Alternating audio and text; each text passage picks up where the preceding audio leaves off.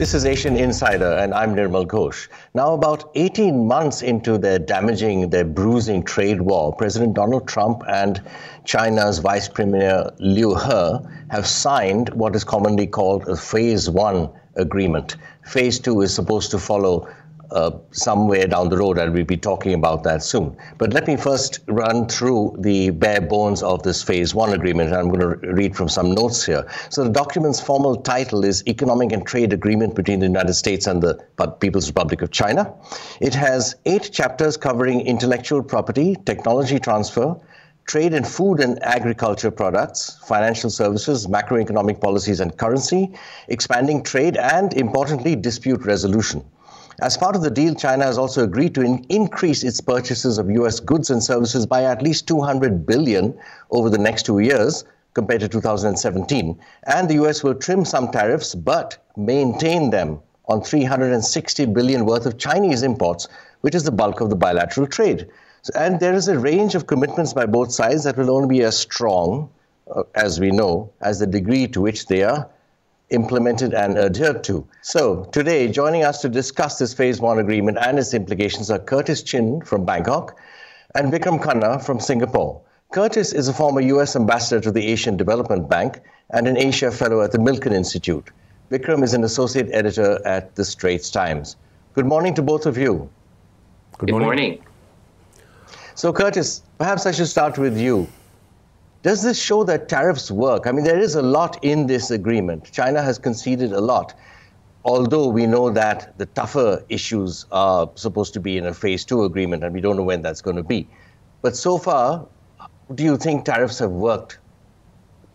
Absolutely, Nirmal. For good and for bad, the signing of this trade deal, this Phase 1 trade deals, shows that indeed President Trump's approach of putting in tariffs has worked in many ways. I'm no fan of tariffs. I've been a longtime advocate for free trade and fair trade, but we're at this situation today because of 3 decades, let's say, of engagement with China, which has led to a relationship that does need to be readjusted, to be rebalanced.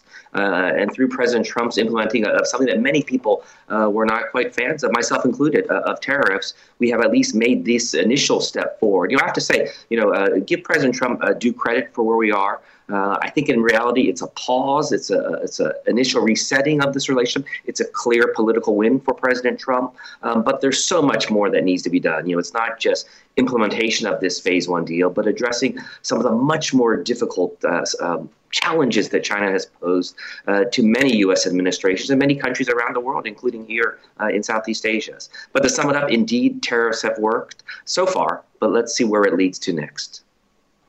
Vikram, from your view out there, Singapore's view, what are the regional implications of this? Over here in the U.S., the market was quite high, and it dipped a bit afterwards when the market realized that there were some caveats and some unanswered questions still, and we have to watch the implementation and so forth. What was the reaction in Southeast Asia, and what are the implications? How is this seen? Well, I think as Curtis put it, this is a step in the right direction, and the Singaporean Business Federation chief Ho Meng Kit has said pretty much the same thing. But it's very far from a comprehensive deal, as you mentioned. I think there's a long way to go. I think the fragmentation of supply chains out of China will continue, because I think the really big issues still have to be addressed. And I think there is an awareness that this is a truce, this is a pressing the pause button, but it's also a quite fragile truce for many reasons. You mentioned $200 billion worth of extra purchases forthcoming from China compared to 2017. I think there are doubts about whether China can make good on those purchases, given that its economy is slowing. There are also issues about relating to the WTO. This is basically what's going on is managed trade. You are setting quotas for purchases from the U.S. So you have to go and tell Brazil and Argentina, sorry, we've been buying soybeans from you, but now we're going to stop and we're going to buy them from the U.S. Now that is illegal under the WTO, and I think there are a lot of these kind of doubts. What are these countries going to do? Are they going to just lie back and just say accept it? No, they might challenge it on the WTO, and China China is also reluctant to sort of do something that violates WTO commitments. So I think there are a lot of question marks around this deal. And then you mentioned implementation. Implementation, is subject to judgments. China has promised to address certain issues. Address means what? Are they going to eliminate restrictions on equity for the financial sector? Or are they just how are they going to manage this? And the final call that's going to be made on whether China has complied or not is with the U.S., is with Mr. Lighthizer, the U.S. Trade Representative. So you have a situation where the party to the dispute is also the judge. So it's a very strange agreement. It is a step in the right direction, but I think there are questions about its longevity. Yeah, I'm glad you brought up the farms, because one interesting thing, I spoke to the CEO of the Iowa Soybean Association the other day, and I was looking at the other responses from the farm sector, and they are all sort of holding their horses at the moment. No one's rushing to buy bigger tractors, as President Trump had advised them to do, because they are waiting to see what comes out of China, especially given the fact, apparently, that all this is going to be decided at market prices. So the U.S. product still has to compete, as you said, with others, like Argentina and Brazil, in the case of soybeans. So, Curtis, would you like to come in on this, on the implications of this for the region and globally? Absolutely. But I also was struck by the comment that perhaps China is reluctant to do things that will be seen as a counter to its WTO, World Trade Organization obligations. I think the reality that's why we're here is that China has not really done what it had already committed to with the World Trade Organization. When you think about things like forced technology transfers, protection of intellectual property rights. I've been in and out of China when was my? Yeah, I was based in Beijing from '95 onwards, and been out of China. And the moment you show up in Beijing, you see how China has, some would say, gamed the system. From when you can't access your Gmail, you can't do so many things. And we talk about an unfair and unlevel playing field where we stand today. Also, there's so much focus. This goes to your question, Nirmal, about the region. So many of these issues that have at least begun to be addressed in this Phase 1 trade agreement, things like forced technology transfers, protection of intellectual property rights. These are issues that aren't issues that the U.S. alone has with China. I'm based now in Singapore and travel throughout this region. When I meet with Southeast Asian CEOs, in many ways, and this probably is a big surprise to listeners and viewers back in America, but in many ways, I have people that say to me they're rooting on President Trump, because some of these same things that President Trump is seeking to address, other countries here in Asia also want to address, but they're much smaller than the United States. And as we've seen on very difficult, very terrible issues with which China has been involved in, from Xinjiang to elsewhere, China has been shown to be a vindictive nation. They will seek to punish companies and punish countries. And so smaller countries don't want to be in that position where China will punish them. They're saying to me, well, you, President Trump, and hopefully we will benefit. But again, kudos to both sides, both the Chinese and the United States, for bringing in at least as they then really begin to work on phase 2. Right. No, I think it's quite remarkable that they actually got to this stage and signed something, given the heated rhetoric that we've been seeing and the sort of impasse that they've been at for quite a long time now. So, what about phase 2? The key difference between the US and China is, of course, the two completely different systems.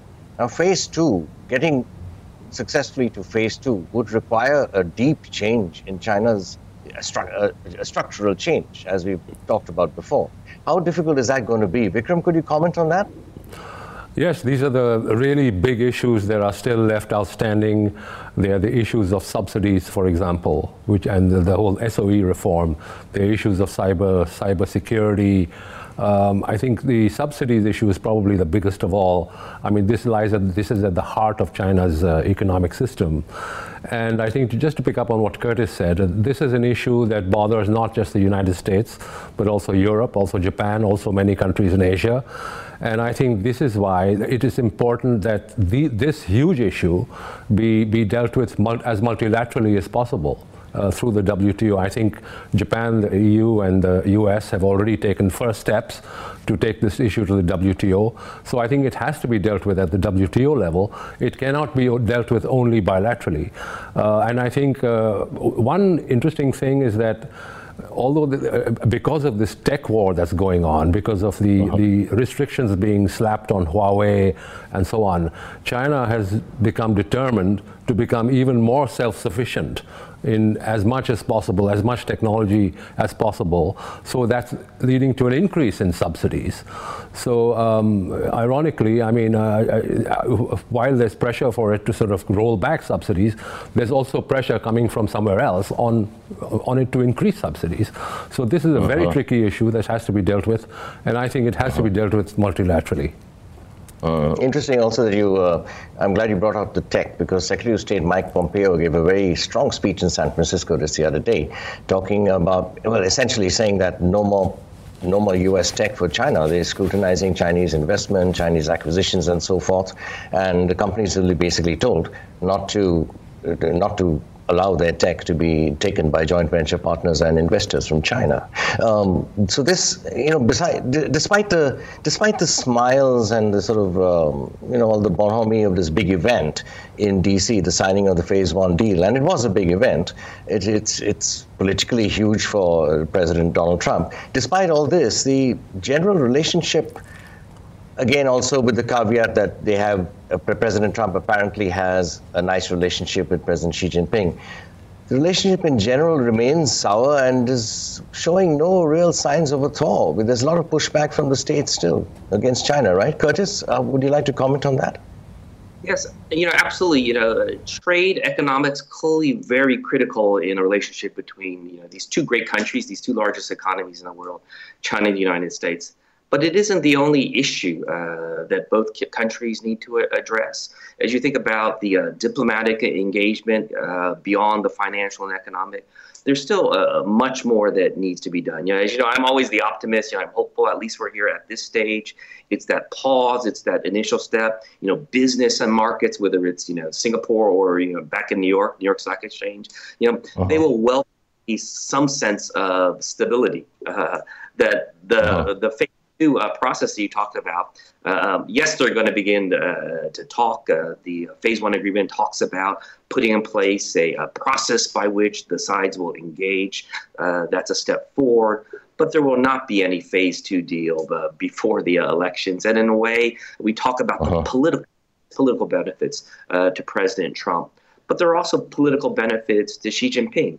China is also having a very difficult time in its own growth trajectory, still growing slowly, but a slowing economy.